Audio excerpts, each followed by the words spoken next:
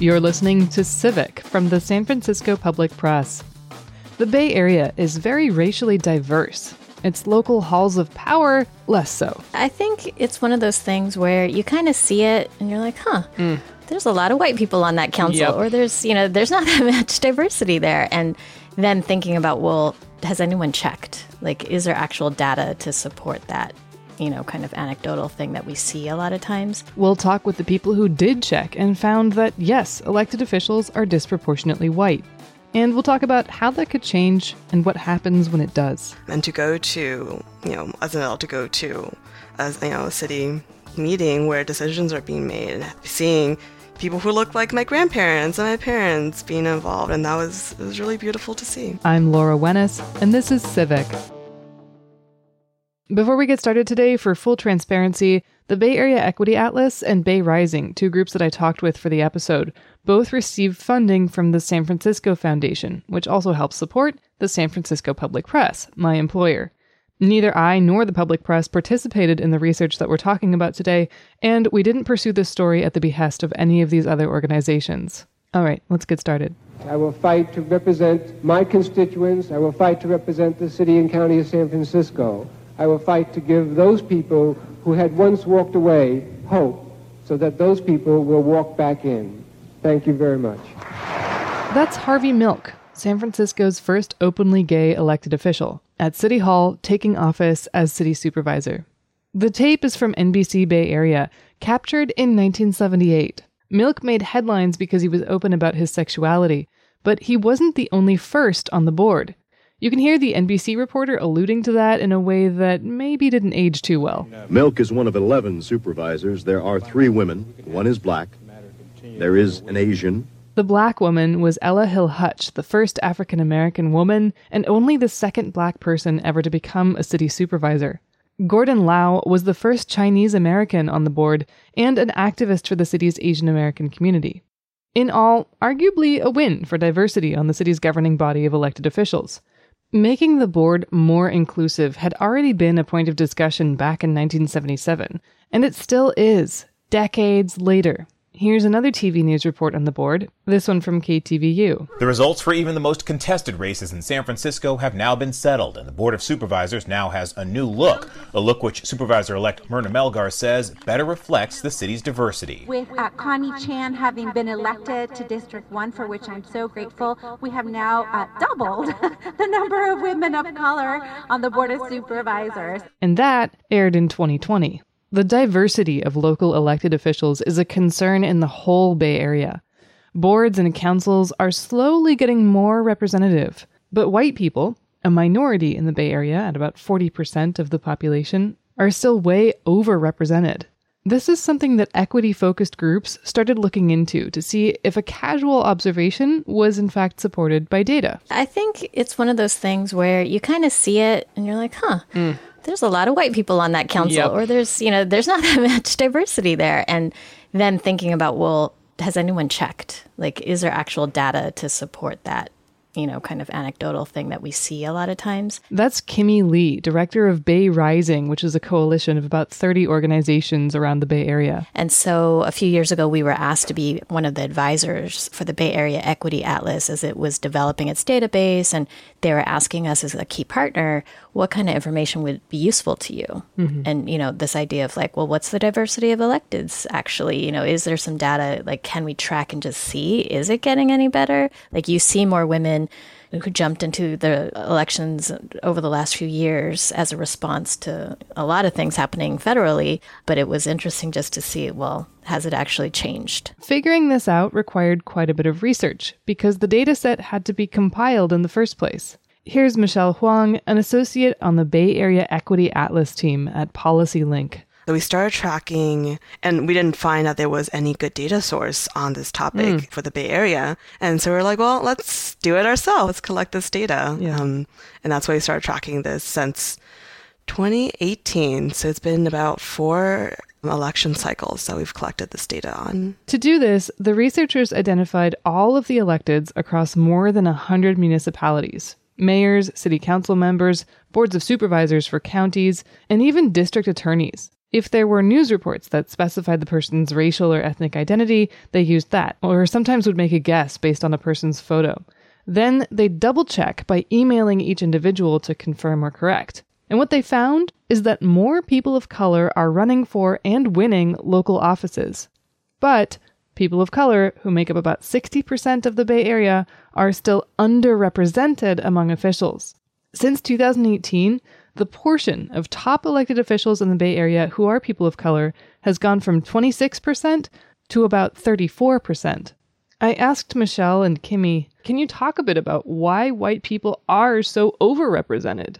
I think it has to do with just our elections and our campaigns and what you need to run for office.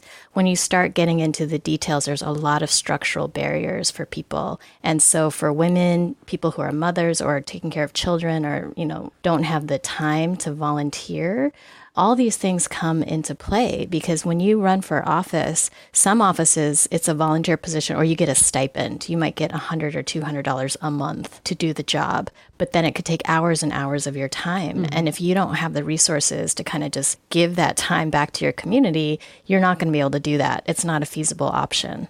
So that's one bit of it, is just like that it's not always a paid position.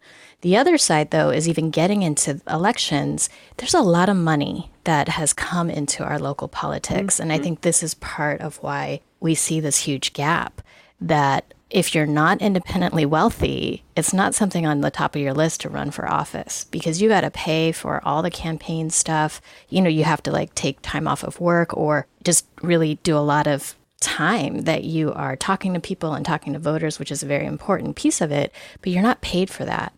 And so if you're not independently wealthy or have some resources behind you, most people can't just do that. And it could be a year of that, a year of campaigning, 2 years of campaigning. And then on the other side of it, you might be up against opponents that are getting millions of dollars behind them. And this is what we see in the Bay Area, that a ton of money has been coming in for our local elections. And that's kind of one of the hugest problems that we see that blocks people from running for office. So working class folks, people with families, all those things, it make it really difficult for folks to run for office. What happens there at the local level in elected bodies when you have increased diversity or increased representation of the people who are being, whose lives are being affected by this decisions being made here? Yeah, I think you see a difference in what is talked about in these meetings, right? Like what proposals are being made, how responses are to crises or to emergencies. There's definitely a difference. We started to talk about what was happening in San Jose, and that there was a measure to actually stop this flea market that had been happening for a long, long time. And the community, it was a lifeline for many working class folks. And when the vote came down, actually, all the white people voted to dismantle this flea market. Whereas for people of color, it was a huge issue. And so just that disconnect of the impact that flea market had on the community was just apparent, right? So that's a situation where you can see the lack of diversity impacting a decision. And then on the flip side, in Oakland, we see Nikki Bass, who is definitely connected to the community. And when Oakland was going through its budget cycle, she invested in a process to get the community involved. And she had multilingual, community, in-person, socially distant, in the park sessions with the community to create the priorities and to actually talk about, what kind of things do you want to see in development, in the budget, what's important to you. And so that is different, where you have someone who, she's from Oakland, she's lived here all her life, she has deep roots here, and she knew it was important to go to her neighborhoods and actually get input in several different languages, right? Taking the time to engage community about it and to explain. A lot of people kind of just assume, budget, whatever, it gets too complicated. And most people just assume those decisions are going to be made by somebody else. So by actually creating a process for community engagement, she has actually gotten the input and made sure that all the voices that are impacted get to actually be part of that process. And the fact that she's the president of the Oakland City Council, I think that does change kind of how things are done.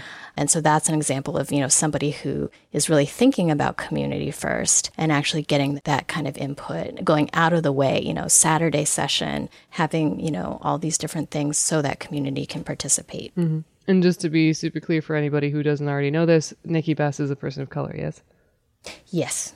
I mean, just a personal lens, I'm a, first-generation immigrant from Taiwan, and I've been to one of these budget sessions with Nikki Bass, and seeing the translations, it hit hard, because, growing up, exactly what you said, Kimmy, that my parents kind of just felt like everything that happens happens to us. Like, there's, we don't have control, we don't have inputs. And to go to, as an adult, to go to, a city meeting where decisions are being made and seeing people who look like my grandparents and my parents being involved. And it was really beautiful to see. As a sort of counterpoint to that, there are 26 cities in the Bay Area that have all white city councils, 0 people of color. And even more astounding to me, that's not necessarily just cities where, white people are the majority. Dixon and Oakley are majority people of color cities with all white councils. What is going on there, if you know? How did that happen, and what has that resulted in? Well, I think this just goes back to what I was talking about. There's a lot of barriers for people of color to run for office. There's the economic situation, but also, like Michelle just mentioned, for families that immigrated more recently, so many Asian and Latino communities that immigrated, running for office or being part of government actually is not at the top of the list of jobs, right? Some folks, my own family, come from a country where there was a military dictatorship. Yeah. And so the idea of taking a job in government or making that a priority is just not there. And so there is kind of a generation gap, I think, in terms of who runs for office, who thinks of it as a job. And for people that have been here much longer, that's in their realm of understanding of a job, that you might work in government or you might work at City Hall. And maybe that's another piece of data that we could research more about. But yeah, I just think for a lot of immigrants and a lot of people of color, working for the government is not high on the list. If you break this down a little bit more, you start to see that looking at this at the regional level doesn't give you the full picture. Because we're talking about local governing bodies here, so the representatives aren't equally distributed. For example, about 1 in 4 Bay Area residents is Latinx, but just 13% of electeds are. So a fifth of Latinx residents in the area actually live in a municipality that doesn't have a single Latinx elected official. Only about a tenth of Bay Area electeds are Asian American, even though a quarter of the population is. Same problem there. One stark example, San Jose has a fifth of the entire region's Asian American residents, not one Asian American city council member. The share of Black elected officials in the region is now actually slightly bigger than the share of the region's population that is Black.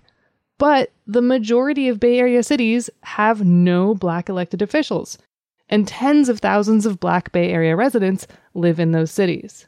So what does that say about representation? It can be complicated because then you see African Americans like Larry Elder running for office and people thinking, oh, he can be the Black official. And so I think, to the point of just because someone's a person of color doesn't mean they totally represent all the different issues, right? But our main point being you need that at least to engage in the diversity and diversify who's there. And then there's going to be a range of political orientation. So that, that's a second layer to it. But yeah, I think this idea of if you just don't have the diversity, if you don't have people reflected in government, they're not going to have the same experiences or the background or the ability to really represent all aspects of our lives, right? So I think having folks from a diverse background, not just race and ethnicity, but economic backgrounds, renters, I think that's another huge gap where we're finding that a lot of the city councils tend to be homeowners or even landlords. So when they're voting on renter protections, that's not always something on the top of their list, right? And so how many times do we actually have renters there? So it's connected, right? That you need a diversity of all kinds of things. And without that, then those bodies are limited. They're just not going to be able to fully understand or comprehend all the different issues. I think what we see with the Black community is that, there aren't enough folks in those positions. We need to do way better, but it's just not a reality. There's just still too many barriers. I kind of want to point to Kenny's point, and the goal isn't to have equal proportional share, right? We've seen in the region, Black residents make up 6% of the total population, but the goal isn't to have exactly 6% of electeds being Black residents, right? Because we have to recognize that there are decades of anti-Black policies that have created these deep racial disparities. We see it in income, in employment, educational outcomes. So having, equal representation doesn't mean these issues will just, change or the be problem solved. is solved. Yeah, right. Just having more electeds with lived experience of Black communities is really important. And it's not enough to just, reach parity, right? There are a few ways that local governments could go about trying to improve representation on their boards and councils. How campaigns are financed is a major factor. I think the point about money is huge. Money in politics, especially in the Bay Area, you just see, and in these last few elections, you could really see the shift. School board elections, which should be these smaller kind of neighborhood elections, parents that want to run for office, they've really been sideswiped by outside money. And we've seen hundreds of thousands of dollars get dumped into local. So in Oakland, local school board for an area with only 30,000 school children, hundreds of thousands of dollars getting put into local school board races. And so that really puts it out of the reach. Like a local candidate, we had someone run for office, single Black mom, trying to raise money. And, folks are like, oh yeah, school board, $5,000, $10,000. She raised $50,000, and that still wasn't enough because the other person got $400,000 from Bloomberg and people from outside the area. It's like, why are these outside people putting money into this local town election, right? Like, so the Bay Area just has so much outside money and tech money and new money that it makes it just so hard. And so you look even at California propositions, millions of dollars from companies coming in to influence our elections. So just the whole thing just makes it really difficult for people to even envision themselves in that whole kind of circus. Millions of dollars. Like if you're not independently rich, how do you even compete in that? So I just want to really push the point about money and politics right now is just a huge, huge barrier for our community. Right now, we have public financing in many of our cities, which means that if someone's going to run for office, they can opt in to get funds, like matching funds from their city. So if I raise $1, I get an extra $1 back, depending on what city, could be up to $6 back. Now, that is helpful, but what we found, because of the flood of money I talked about earlier, is not enough. So when a candidate opts in to take public campaign finance, they also have to agree to limits on the amount of donations they can take from people. So sometimes, like in San Francisco, this binds the candidate, right? Like it kind of ties their hands behind their back because while they want to opt in to getting public finance, it caps and limits how much money they can raise from individuals as well as like overall. And so for some of them, they decide not to participate because they need to just be able to fundraise and do all kinds of things to counter this outside money. So for us, so campaign finance is the first step, but what we're now talking about is small donor public financing. So it's a system that Seattle and New York have put into place where every voter is given a democracy dollar, $25, like a coupon, right, that they could then give to a candidate. This encourages candidates to interact with more voters, right, to get them to donate their democracy dollars or their vouchers, as well as gives more people an opportunity to actually give money to candidates, right? Because right now what happens, there's a disconnect. And like in Oakland, only 1% of Oakland voters give to candidates. Only 1%. Very small, right? So the idea of like, if you can get people more engaged and it's like, oh, I've got this $25 voucher, who should I give it to? It's been shown to actually increase civic participation because then people feel invested. Oh, I gave my $25 to Nikki, or I gave my $25 to so-and-so. And so then you will watch and see what did that person do with my money, or, you know, what are they doing? And so it elevates the participation and engagement of voters, but it also, again, it kind of levels a playing field where then people need to go out and engage people to collect these vouchers or these democracy dollars back. So we've seen in Seattle that it's been successful. They've been able to get like community folks that, didn't have much money. The one example, actually, I can't remember her name, but she was the first person to win, and her name is escaping me at the moment. She only put in $325 into her campaign. Wow. $300 was the filing fee, and then she paid for like one Facebook thing for $25, and that was all the money that she had to put in. It was just like, are you kidding me? 300, Yeah. So it's just amazing that was her experience, and she was able to run a successful campaign because she could get these democracy dollars working for her, right? And so it just really shifts the playing field. It is also just astounding, just the scale of the amount of money that goes into local elections in the Bay Area. Because, there's a lot of money here. The cost of living is high, but just to think that this person in Seattle put in $325, even in 96 when this campaign was happening for Proposition G, in a district, I think to run for supervisor, people were putting down an average of $300,000 to run. Well, and that again, like if you look at the public records on how much they spend on campaigns, you're talking $600,000-$700,000, like upwards of $1 million to run. And it's like, who can afford that? Like, who even puts that in their brain of like, oh, I'm just going to spend $1 million to run for office that I might not get? It's just, it's a weird kind of twist on things. Like, going back to my point about like, people don't even see it in the realm of like, oh yeah, that's a job I want. I'm going to spend $1 million to maybe get this job that maybe or may not pay me enough to survive. Like, it just all doesn't connect. There's also one structural change that, even though on its face it might not be obviously a matter of racial equity, already seems to be making a difference in representation. One of the challenges is that a lot of cities in the Bay Area people are voted in at large, meaning that you have to run across the entire city in order to run for a council position. And a lot of times when you want to represent your community, that's really time intensive and it requires a lot of money to run, across the entire city.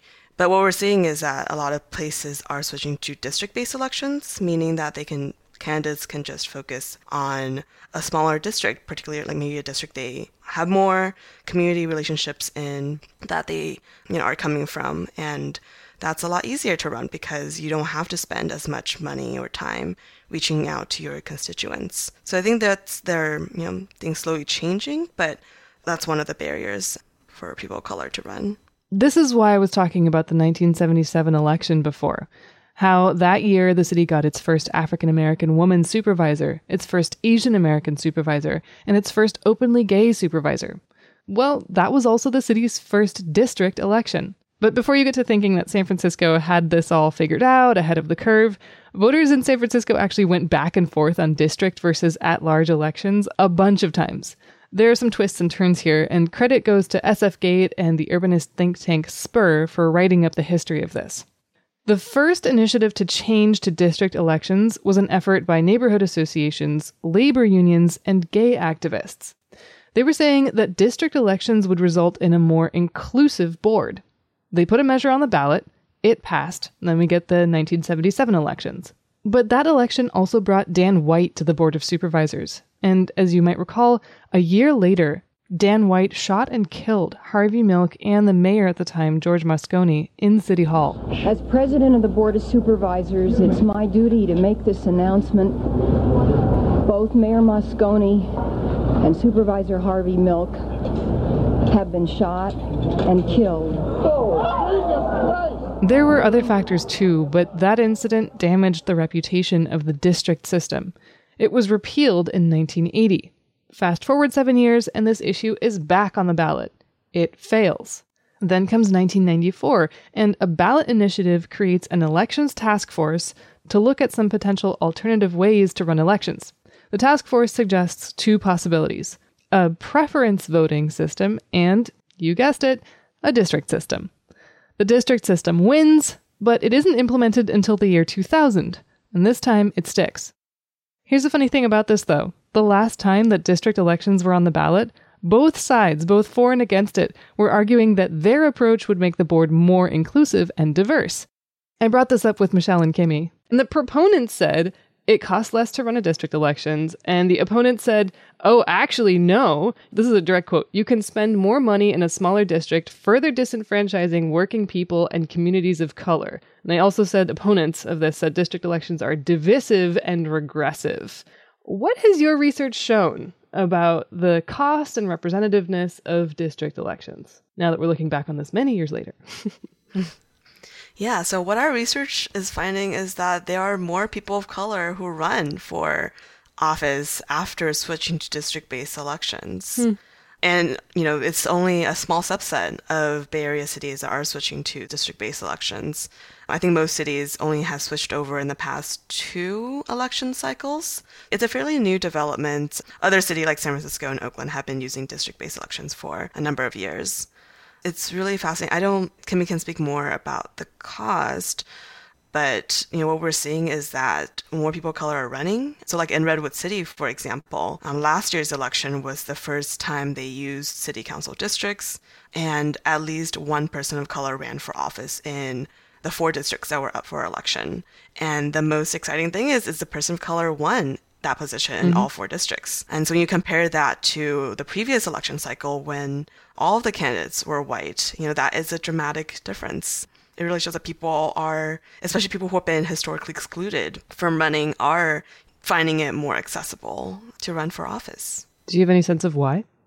I mean, I would credit it to the district election, what Michelle was mentioning around. It's a smaller area for you to have to door knock or engage with. You're talking about 10,000 to 15,000 people versus 200,000 or 400,000. I mean, that is a huge gap. And so I don't have data points for what you're comparing to from the 70s, 80s, but I just know from working on campaigns, if you need to outreach to 15,000 people, that's still a lot of people, but that would be your district. If you have to do citywide, it takes more resources in that. You got to do mailers to more people. The door knocking is just, amplified 5-6 times over. Phone banking, just everything you're doing is amplified. So, I would need to go back to see why folks were saying it's more expensive to have district elections. Yeah.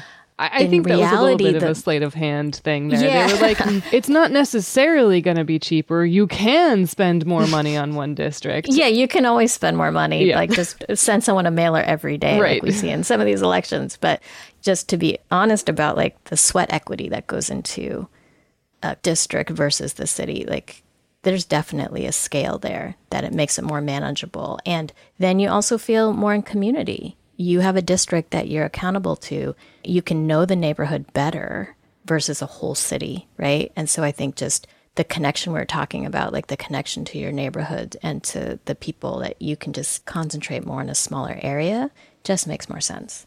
One of the main opponent arguments was, well, if you do district elections, then you go from having, whatever the number was, 11 people who represent you on the local board to just one that you can go to with your particular issue. Any thoughts or reflections on that? Just throwing it out there. Yeah, I feel like it's the same thing about having a relationship with one person versus 11. Things get watered down. And also, I would say for those 11 people to have to know everything about their city, it's harder.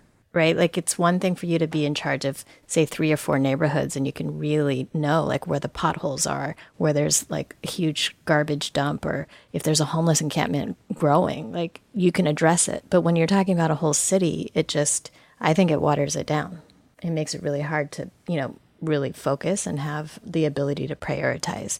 When you're elected, you get so many things already thrown at you. So then to think of the scale and have to deal with all of that at a citywide level versus your neighborhood, I can see, again, the benefit of having a smaller area to really focus on.